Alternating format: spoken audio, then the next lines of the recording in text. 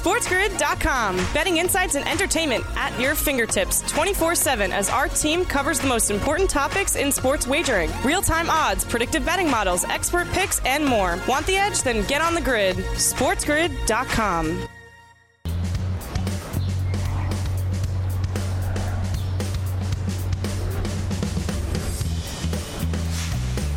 Hello and welcome to a Tuesday, live right here on the morning after on Sports Grid. Sirius XM, channel 159. That's the home for Sports Grid Radio on Sirius XM, all across the Sports Grid network as well. I am Ben Stevens. Thank you for joining us here bright and early on this Tuesday morning, all across the Spiz Grizz network. That's Sports Grid. It includes sportsgrid.com/watch. Find your favorite destination to consume everything all across the grid. So let's get things rolling here bright and early on this Tuesday. A ton of Major League Baseball to get to as well. But as things pick up on the diamond in the second series of the second half of this MLB season, football gets closer as well. A pivotal day, a day of revelation perhaps for the running back position in the National Football League yesterday before 8 teams around the NFL send their rookies to training camp today. Football is here. A ton to get to over these 2 hours live on this Tuesday on the morning after with a fun opening hour in store as old K-Dubs Kevin Walsh joins us in just a few moments. But let's start with a Daily Diamond Dash, a recap all around Major League Baseball. A big game yesterday between two of the 5 best teams record-wise in all of MLB, two of the top 3 teams in the American League. Facing off yesterday in Arlington, the Rangers hosting the Rays. Ranger danger, as they might say. And a big day for Tampa Bay. Shane McClanahan, their ace, returning to the bump. His first start since being placed on the IL late in the month of June. Tampa being cognizant of the All-Star break, knowing they could give their ace, dealing with some back issues, a couple extra days of rest. So the expectation for McClanahan wasn't sky high yesterday, but he was sensational early on, only allowing 1 hit in his first 5 innings of work. And then in the 6th, after 69 pitches, he was bounced from the game after giving up a 2-run blast. And we were tied at 2 entering the home half of the 9th inning. A wild pitch from Tampa's Pete Fairbanks scores Josh Smith of the Texas Rangers, and the Rangers on a wild pitch walk it off last night at home, a 3-2 victory, winning outright as a slight home money line underdog, plus 108. Tampa had won 2 of their first 3 games in the second half in their opening series against the Kansas City Royals. The Rangers now have won all 4 games they have played since the All-Star break. A sweep of Cleveland over the weekend, the walk-off yesterday against the Tampa Bay Rays. Again, McClanahan was good. There should be some optimism for Tampa Bay after seeing what their ace did yesterday, only allowing a single hit in the opening 5 innings of work, had 69 pitches in just the 6 innings that he pitched. He was efficient. 1 really bad pitch in the home half of the 6th that resulted in a 2-run bomb to tie it up for the Texas Rangers. But again, good for Shane McClanahan and the Tampa Bay Rays. McClanahan entered yesterday a 5-1 number to win the American League Cy Young. That's where he remains, plus 500, the 4th best price. His team, the Rays, still the best record in the American League, hold on to the favored spot to win the AL pennant. Plus 210, the price on Tampa Bay. They're over $2 in front of the 2 Texas teams. The Rangers, plus 430, and the Astros, also plus 430. It is interesting, though, for Tampa Bay. They have now split their 2 games since the All-Star break, 2-2 since returning from the break. They are 9-15 since the peak of their season at 51-22 on June 18th. That was their peak, nearly 30 games above 500 since that point. A small slump, 9-15, but we expected some negative regression after a team got off to a historic start this year. Hey, welcome to our Sports Grid Radio audience here. The opening hour of the morning after, live on this Tuesday. Sirius XM, channel 159. All of our radio terrestrial affiliates now in the fold as well. I am Ben Stevens. So we showed you those American League pennant odds. Tampa, despite the slide, still sits in that top spot, the favored team at plus 210. Behind them, the 2 teams from Texas, the Rangers and the Stros, plus 430. And who's behind them? the Baltimore Orioles. A 9-1 number for the O's, and through the first 5 innings yesterday at Camden Yards, with Tampa going down in Texas, there was a possibility for Baltimore to tie Tampa Bay with the best record in the American League East, thus the best record in all of the AL. But Chris Taylor of the LA Dodgers had other ideas. The Dodgers played 5 in the top half of the 6th, including a grand salami from Chris Taylor. That was the go-ahead runs for Los Angeles. They went outright 6-4. Right as we got the first pitch yesterday in Baltimore, both sides were the same on the money line, minus 108 for both. The total was 10. It pushes last night. It snaps an 8-game win streak for the Baltimore Orioles. They were the hottest team in the bigs. The Dodgers trying to show their worth as well. They won 6 straight on either end of the All-Star break before Sunday night's finale in Queens against the Mets. That snapped the 6-game streak. They win yesterday in Baltimore, 7 of the last 8 for the LA Dodgers. And the Dodgers have now jumped the Tampa Bay Rays in the World Series market to have the second best price in all of MLB to win a World Series championship this year. It's plus 480 for LA, $1.50 behind the Atlanta Braves at plus 330. There are the Rays, the third best number. Again, the Texas teams tied. The Toronto Blue Jays, at 17-1.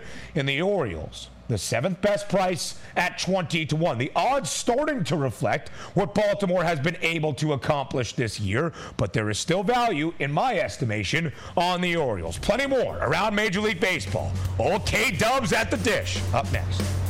SportsGrid.com. Betting insights and entertainment at your fingertips 24/7 as our team covers the most important topics in sports wagering. Real-time odds, predictive betting models, expert picks, and more. Want the edge? Then get on the grid. SportsGrid.com.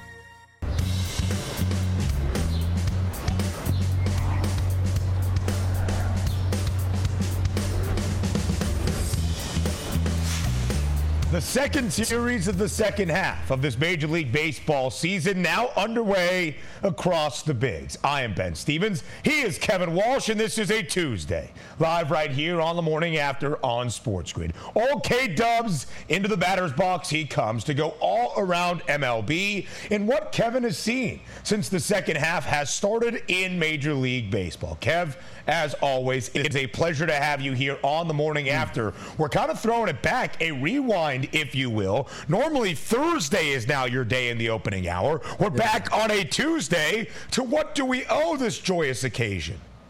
I mean, some are saying it's just Summer League, rounded up, and we had to move a whole bunch of things around to get me here on a tangy Tuesday. Others are saying there's major soccer news, like Harry Kane rumors that brought me here. Others are saying we just wanted to bring the tang to a Tuesday. Messi now in Miami. The Women's World Cup about to get started in 2 days. In Australia, down under, that's pretty fun too, Kev. There's so much to get to, but we focus on Major League Baseball. Kev, last night in Texas, a matchup of 2 of the 3 best records in all of the American League, the Rays and the Rangers. A big day for Tampa as their ace Shane McClanahan returned to the bump. He had been dealing with injuries in his back, placed on the IL at the end of June. A couple of extra days of rest, of course, with the All-Star break around MLB. And he was great yesterday. Only allowed 1 hit in the first 5 innings for Tampa Bay. A couple of bad pitches in the 6th. A 2-run bomb tied it up, but still 6 innings of work, only giving up 2 earned runs. Ultimately, Kev, Texas walks it off in the home half of the 9th. Aroldis Chapman gets his first win as a member of the Rangers on a wild pitch for the Rangers. That's how they walked it off. Kev, these are 2 teams that maybe we did not expect at the beginning of the year to have 2 of the 3 best records, 2 of the 3 best prices to win the American League pennant. Now into the second half. What do you think about these 2? I think the takeaway continues to me to be on Tampa Bay and how difficult this is going to be for the books to price correct a team that, peaked too early doesn't even do it justice. what happened here with the Tampa Bay Rays. They are not the best team in the American League, certainly not the best team in baseball, and I'm not positive that they're the best team in the American League East either. And all of their pricing suggests those things to be true. They have been dumped by the Dodgers in World Series pricing, but listen, I don't know if I'm going to give the books credit. Moving the Dodgers in front of anybody is usually a very easy task. The Rays are more than half the number of these Texas Rangers as well as the Houston Astros. If I offered you the Rays or those top two AL West teams at the same ticket price, I don't think anybody would hesitate to take those two AL West squads here. Tampa Bay, look, we don't look at the Rays as a team that is often going to make big splashes at the deadline. If they're serious about winning the World Series this season, they better change that MO. They make some small moves, but now it's about making the important moves ahead of the trade deadline exactly 2 weeks away. Kev, to your point, Tampa Bay plus 210 to win the AL pennant right now. Both the Texas teams, the Rangers and the Astros, plus 430. Again, more than double the price of the Rays. And Kev, there's been some small bits of movement in the American League East odds, but there was an opportunity yesterday. Had the O's held on to a 4-1 lead after 5 innings against the Dodgers for there to be a tie at the top of the divisional standings in the American League East. That seemed impossible back in the month of May or even early in June. And yet, Kev, despite holding just a 1-game lead and a 9-15 mark since the middle of June, the Rays are still a $3 favorite, minus 300 to win the American League East. I'm assuming that doesn't make much sense to you. It has a lot to do with the fact, though, that they clearly have taken a very long time and will continue to take a long time to believe in the Baltimore Orioles. Some of that has been fixed to a degree, but not that long ago, 2 weeks. I don't want to exaggerate for accuracy, but I think it was about 2 weeks ago, Baltimore was still like the 4th price in this division. And then they took a series off of the Yankees, and that's when things really started to move there. So some of this Tampa Bay pricing, Ben, still has to do with kind of Baltimore and where they stand in terms of the outlook here. But as we've said on the Orioles being really good makes sense. I understand it wasn't the full expectation, but this is a group that really turned it around last year. Tons of young superstars. Adley Rutschman is a guy that would probably be even money to win an MVP at some point in his career. I don't know, maybe they're not, I don't know if the MVP will still go the same, but, high-level catchers like him used to always take home this award. So it's one of those things where the belief in Baltimore, I think, now is kind of the reason why Tampa's still booked at minus 300. It is interesting, though, Kev, because all 5 teams in the American League East have a winning record. In fact, all 5, at least 5 games above 500 or better. It's the Yankees now, though, in the cellar of this division. A loss yesterday in Anaheim. The Red Sox pick up a victory in Oakland. The Yanks are 5 games above 500, again, 50-45, but now in the basement of the AL East. A big victory yesterday for the Los Angeles Angels at home. Shohei Ohtani, a 2-run blast and a bat flip, his 35th home run this year to pace all of MLB, tied the game in the home half of the 7th. To extras they go, and the Angels walk it off. The Angels entered last night, Kev, losing 7 of their last 8. For me, it's just cool finally to see Shohei Ohtani do something tremendous and the Angels win a baseball game. But for you, a fan of the New York Yankees, not exactly the result maybe you were hoping for last night in Anaheim. Yeah, I'll be honest with you. It's not that I'm not a Yankees fan, but I've largely been disgusted by this group. And that's not to do with, Yankees exceptionalism. They're in the wild card race. Their last place status has more to do with the AL East. It's that they keep doing this whole, all right, it has to be the hitting coach's fault, or, give us time, we're a championship-level roster. No, you're not. Last year, the story was you were Judge and a bunch of bodies, and then you paid Judge, and you're like, wow, see, we were big spenders, and it's like, nope, you just paid Judge, and Judge got injured, and look, with Aaron Judge, the Yankees are one of the 3 best teams in baseball, record-wise, this season, if you look at the win percentage. But with Aaron Judge, without him, they are useless. And that's... So again, with Judge here, they can go on a legitimate postseason run, but they can't win a World Series, even with Judge, because that's not been enough in years past. So the Yankee stuff, it hardly bothers me as much at this point. The thing I would disagree with, Ben, and maybe it's just the state of a $1.62, I don't think it was a big win for the Angels. I don't think the Angels have big wins. And if anything, I think the Angels should almost hope to lose out. That way they make the appropriate decision here at the deadline. Well, it is interesting, Kev, right? Because it is stacking up wins, but do those wins at this point for the Halos even mean postseason contention? They entered yesterday 6 games back of any of the 3 wild card spots in the American League. Despite the win, they are still 6-15 since their peak of this season on June 18th at 41-33. So, Kev, we are exactly 2 weeks away from the Major League Baseball trade deadline on August 1st. Our mock odds makers back in the lab. They still make the Halos the heavy favorites to retain Shohei Ohtani ahead of the deadline. It's minus 350, and you can see the prices for the other teams around the big. Kev, if it's not the Angels, if the Angels do decide to deal Shohei Ohtani, who do you think is the most likely destination to land Ohtani's services? It's odd because the Yankees have kind of now been this first team to start the conversation. You can't convince me that that's not them just trying to feed crumbs to the fan base to say, oh, come on, we tried. I would probably think the problem with the Ohtani stuff, though, is, and why it is so complicated, is if the Angels are looking for a return that suggests the team is going to be getting him for 10 years, we will never get a deal done. Trading Ohtani like a half-season rental, though, I might then come over to the Angels side of, okay, that's just optically horrendous, and maybe that wouldn't be worth the time. All in all, who could meet them in the middle? Probably Atlanta. Atlanta could probably afford to give up one of their million young stars for a full World Series push this year. It would be incredible to see for the Braves. And to Kev's point, the idea around Ohtani is not just this half-season rental, but the fact he's a free agent in the offseason and is going to earn at least $500 million. More TMA next. SportsGrid.com. Betting insights and entertainment at your fingertips 24/7 as our team covers the most important topics in sports wagering. Real-time odds, predictive betting models, expert picks, and more. Want the edge? Then get on the grid. SportsGrid.com.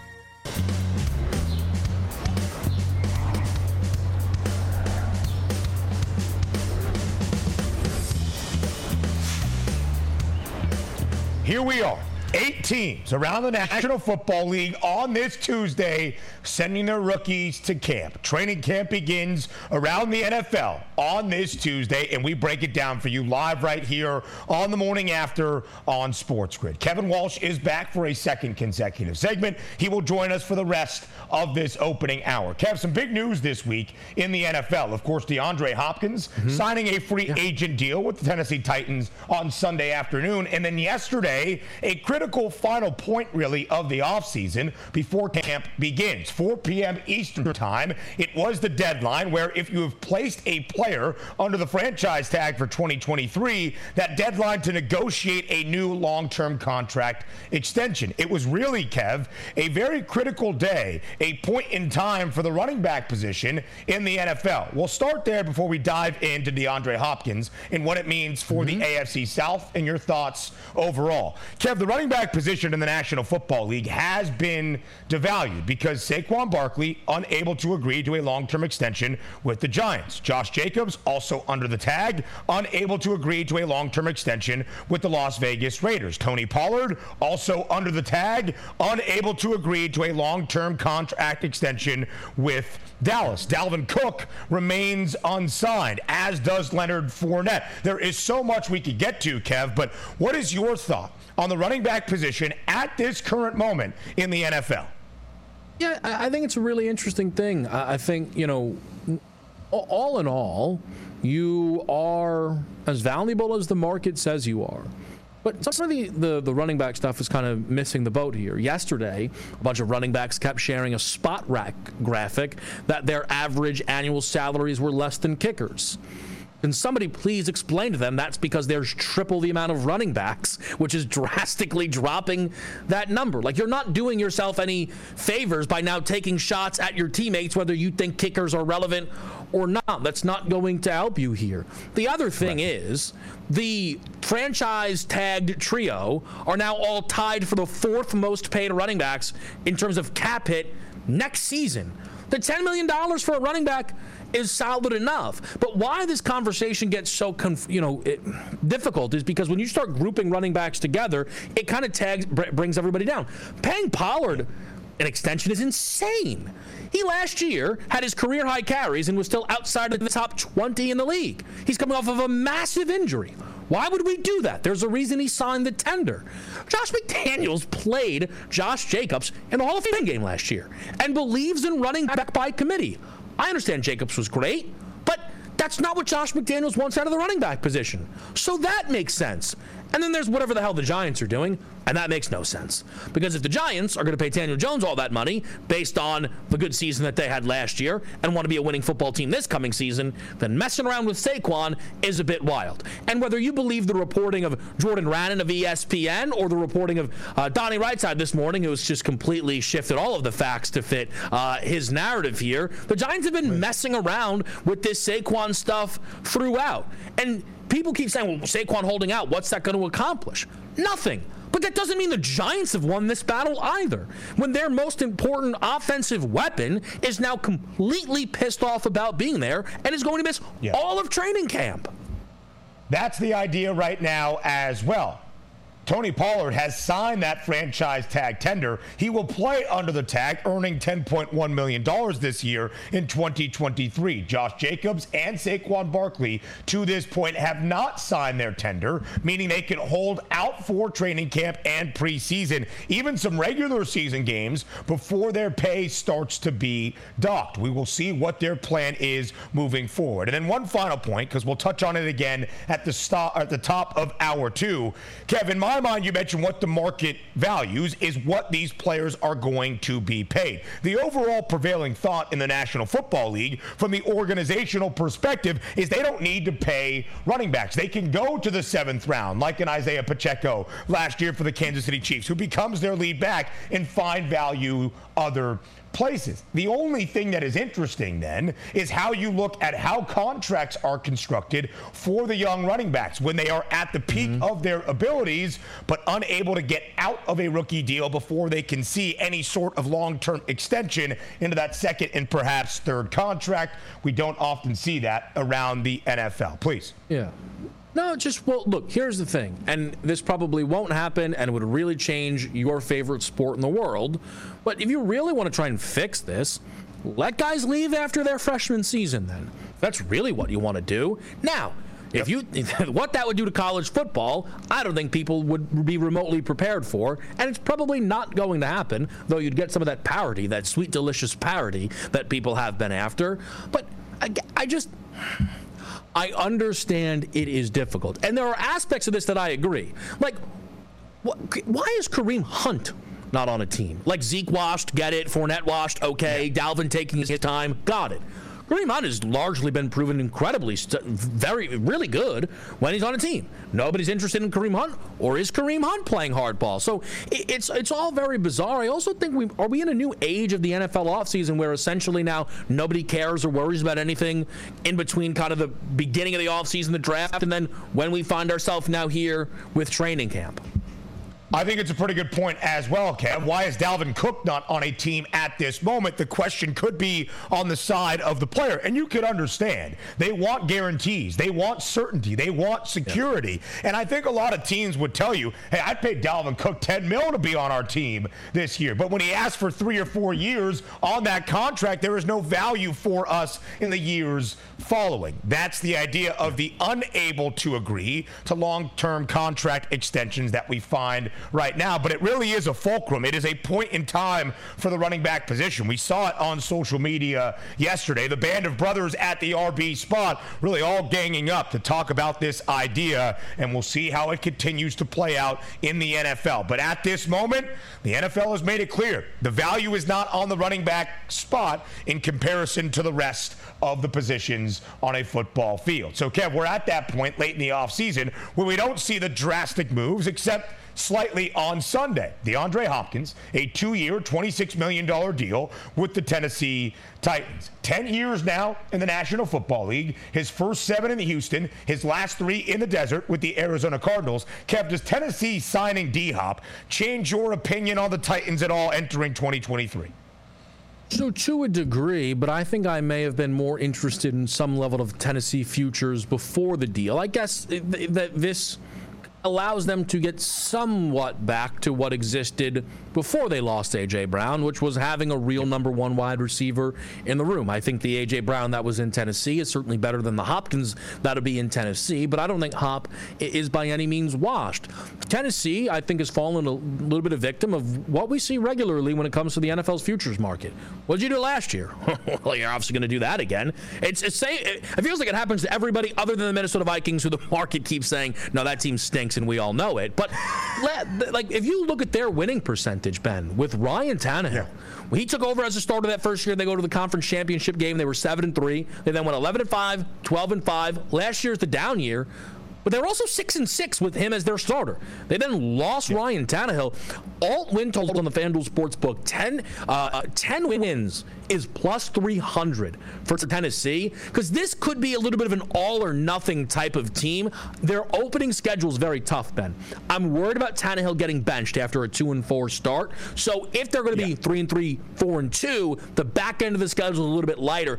I might chase more plus money with Tennessee than the kind of minus 102 range number I think it is on their current 7.5. Correct. 7.5 is the win total for the Titans. The under does have the juice. And, of course, Tennessee did draft Will Levis out of Kentucky, the quarterback, with the second pick in the second round of the 2023 NFL draft. That is my concern, really, as you think about who is throwing the ball to DeAndre Hopkins. Kev, in the 8 first years of his NFL career, he played 15 games at least. He was as consistent as you will find. In 6 of those 8 years, he had at least 1,165 receiving yards, averaging 1,251 yards per year. I still think Nuke has something in the tank. We'll see how it all pans out for Tennessee. You mentioned the start for the Titans. It's an interesting week 1 game on the road in New Orleans against the Saints, the team booked as the favorite to win the NFC South. The Saints are a 3-point favorite for Derek Carr's debut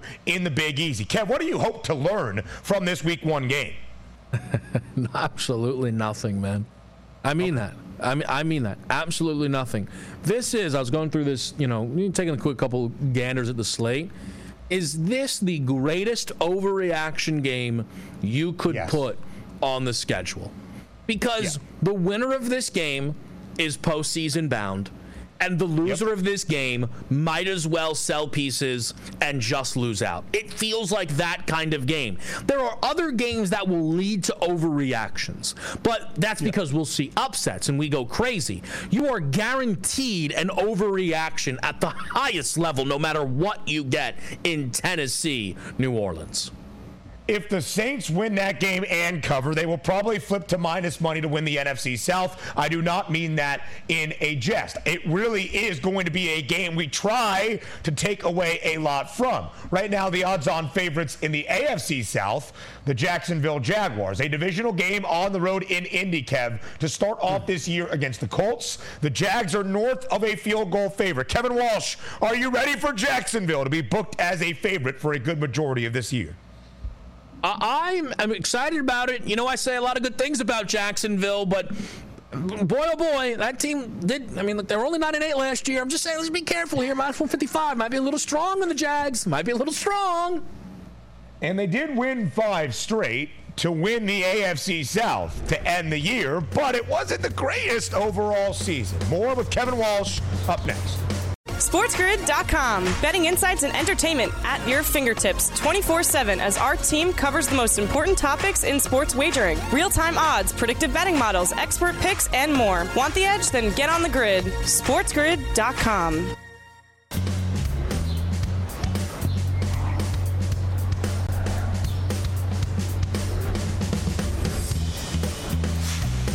Walsh is here for a 3rd consecutive segment, really the entirety of this opening hour. When Kevin Walsh is here on a Tuesday or any day on the morning after, we have to hit on the NBA summer. A sincere congratulations to the Cleveland Cavaliers, the champions of the NBA 2K24 Summer League out in Las Vegas, blowing out the Rockets last night by more than 20 points, easily covering as a 3.5-point favorite. Kev, your final thought on the finale of Summer League last night in Vegas.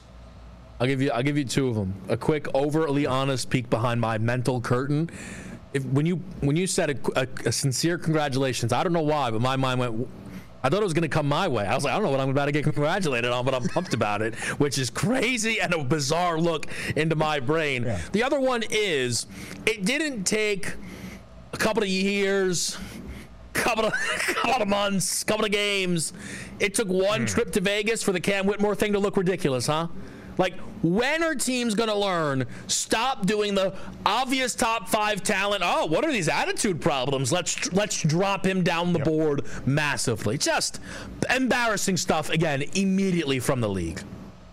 Only 14 points, though, last night. Disheartening for me. That said, take him 20-plus in the Summer League finale against the Cavaliers. But, hey, what are you going to do? He had a great Summer League, was named the Summer League MVP, and fell all the way to the 20th overall pick. All right, now time to hit on the other topics of this summer, some final Summer League takeaways, and then what the rest of the offseason in the association might potentially hold. We do that in Kevin Walsh's favorite. It's NBA Buy or Sell.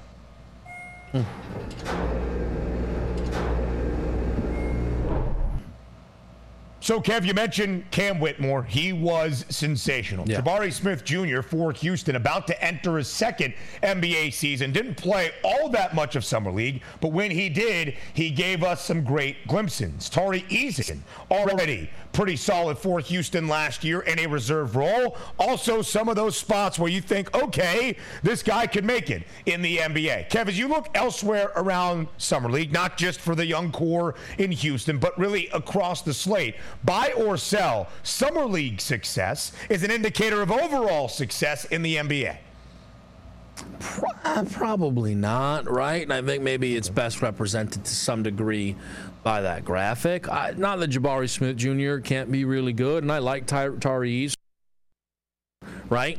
Yeah. Vic was able to do that in 2 games. Unfortunately, Scoot and Amen were injured, and ended it. We didn't get to see them kind of do the natural, we're better than everybody else ending there. So I wouldn't get too wrapped up, Ben, probably in some of the Summer League statistics and what that would mean moving forward.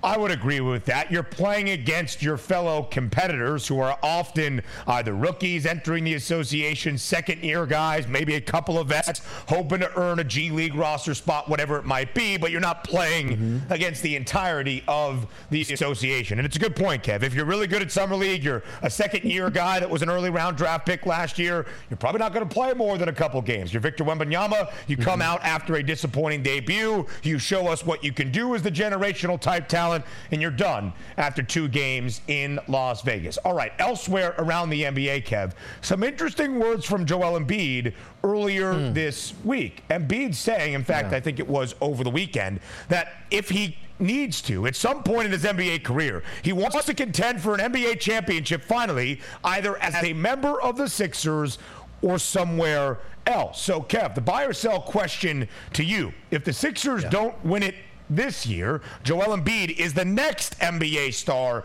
to request a trade out. So there's a caveat there. It is not going to be if they lose, he is done. They will have the summer to find a solution. If Harden and Harris come off of the books naturally, I believe Philly would have 2 max slots. The chance then to round out that roster potentially with multiple other all-stars could be exactly what Embiid is looking for, who every time the Sixers lose, or he talks about why they lose, he seemingly says there's just nowhere near enough talent on this roster. So I think Philly has some time here, but the one thing I will throw out is, if I'm the Sixers, I'm not sure I'm only looking towards winning this year. Make a couple phone calls. Just see what the Knicks would offer today. See what the Thunder would offer today. See what the Jazz would offer today. Because Ben, they wait for the trade request, and then the leverage gets lessened. I'm just saying, if you're the Sixers, see if you can beat them to the punch and see what the offers look like.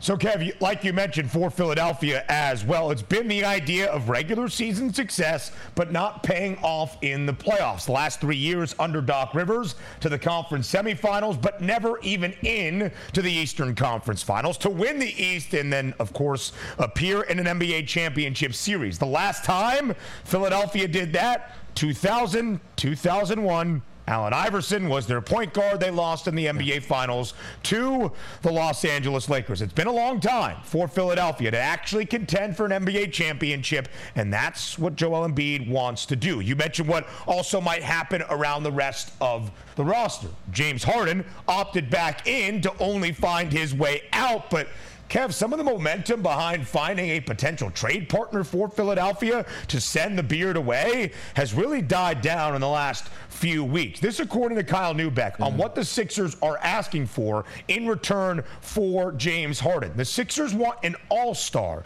level return for James Harden. Philadelphia's position on a Harden trade has been described as, quote, unreasonable by competing executives. So, Kev, buy or sell, the Sixers are actually interested in making a deal for James Harden this offseason.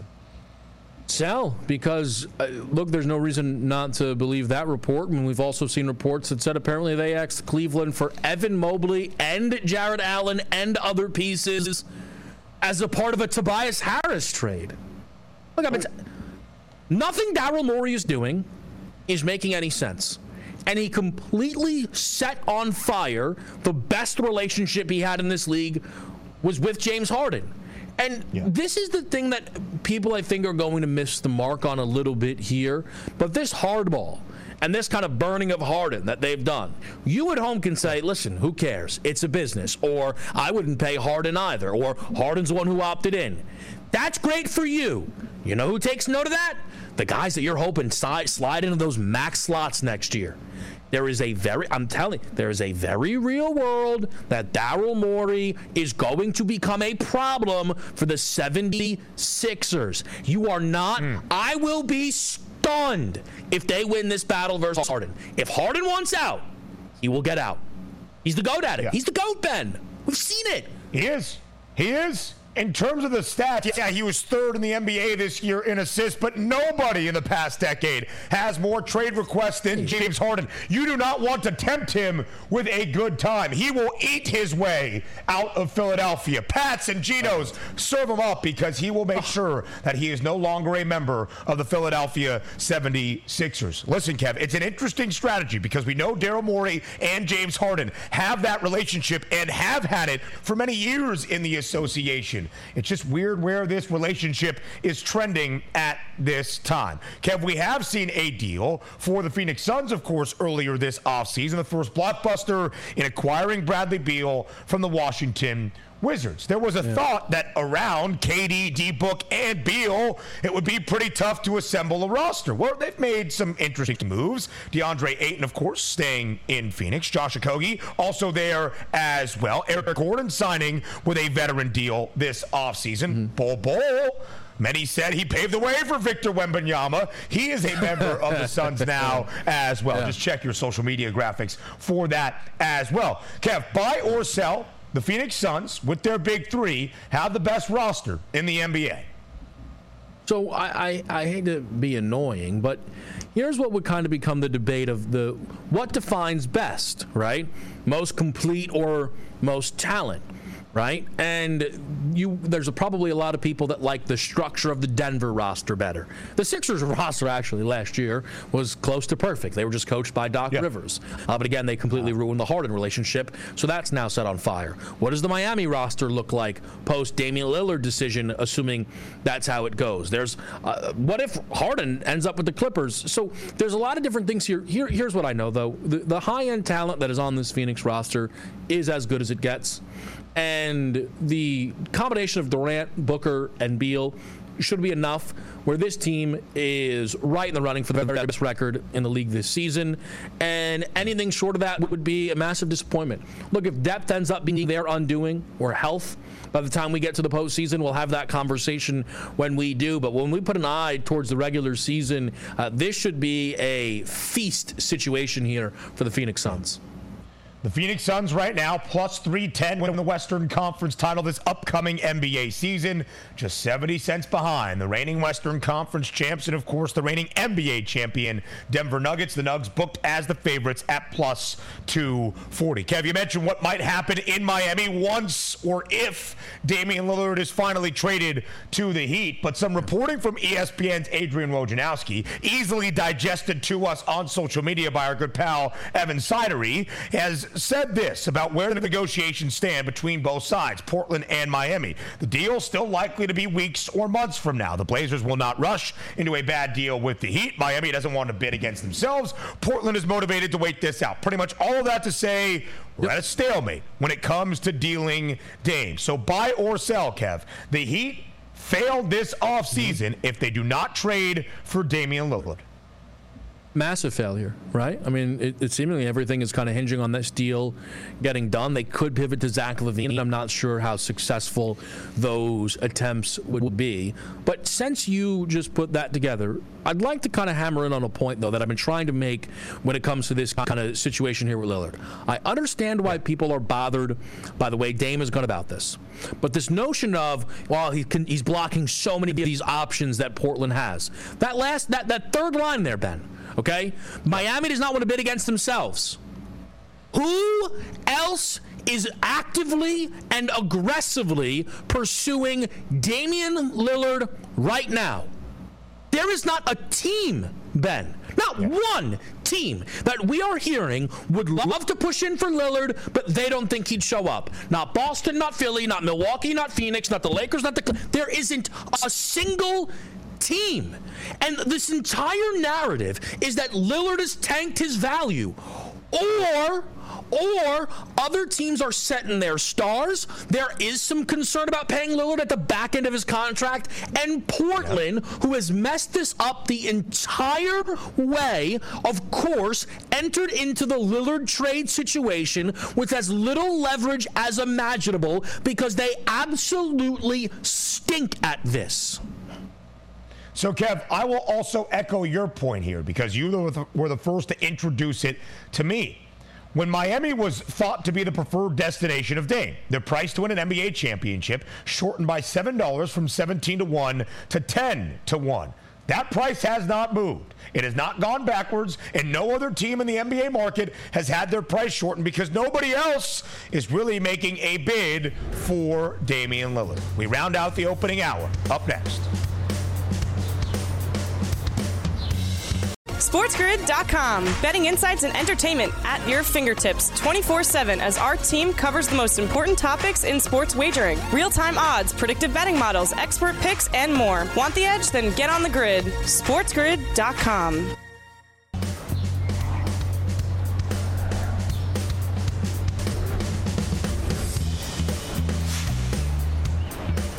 Rounding out this opening hour of a Tuesday live right here on the morning after on Sports Grid. Sirius XM, channel 159. That's the home for Sports Grid Radio on Sirius XM. All across the Spiz Grizz network, that's Sports Grid. And he, Kevin Walsh, is the originator of the Spiz Grizz. He has been here for most of this opening hour. And Kevin, do you give the people permission, if they download the Sports Grid app, to call this network the Spiz Grizz?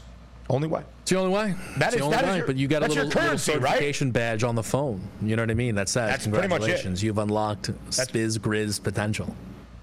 You download the new Sports Grid app by scanning the QR code on your screen. Not only do you get all of our information, insight, and data in the palm of your hand, you will have a badge notification that says, congrats, Kevin Walsh has allowed you now to call Sports Grid the Spiz Grizz. 2 for 1. What's better than that? We round out this opening hour by hearing from you about a division that has seen some news over the past few days. DeAndre Hopkins, now a member of the Tennessee Titans. The Jacksonville Jaguars inked an extension with Evan Ingram, their tight end, off a career year. What does it mean for the AFC South? You tell us and fade the public.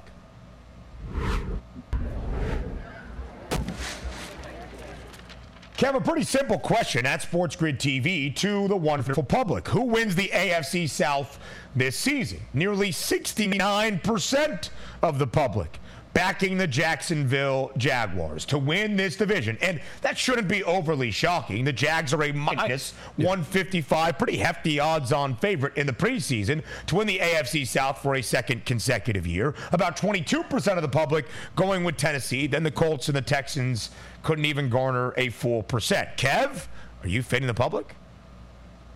No, not really. But I don't know. Is it bad that my mind, though, doesn't even run towards the 22% of people? What if we get involved with that 8.2%, man? What if we get crazy? What if we get crazy? What? It's your guy. He's AR. It's Anthony Richardson. That's K-Dubs. That does it for the opening hour. Hour 2 next.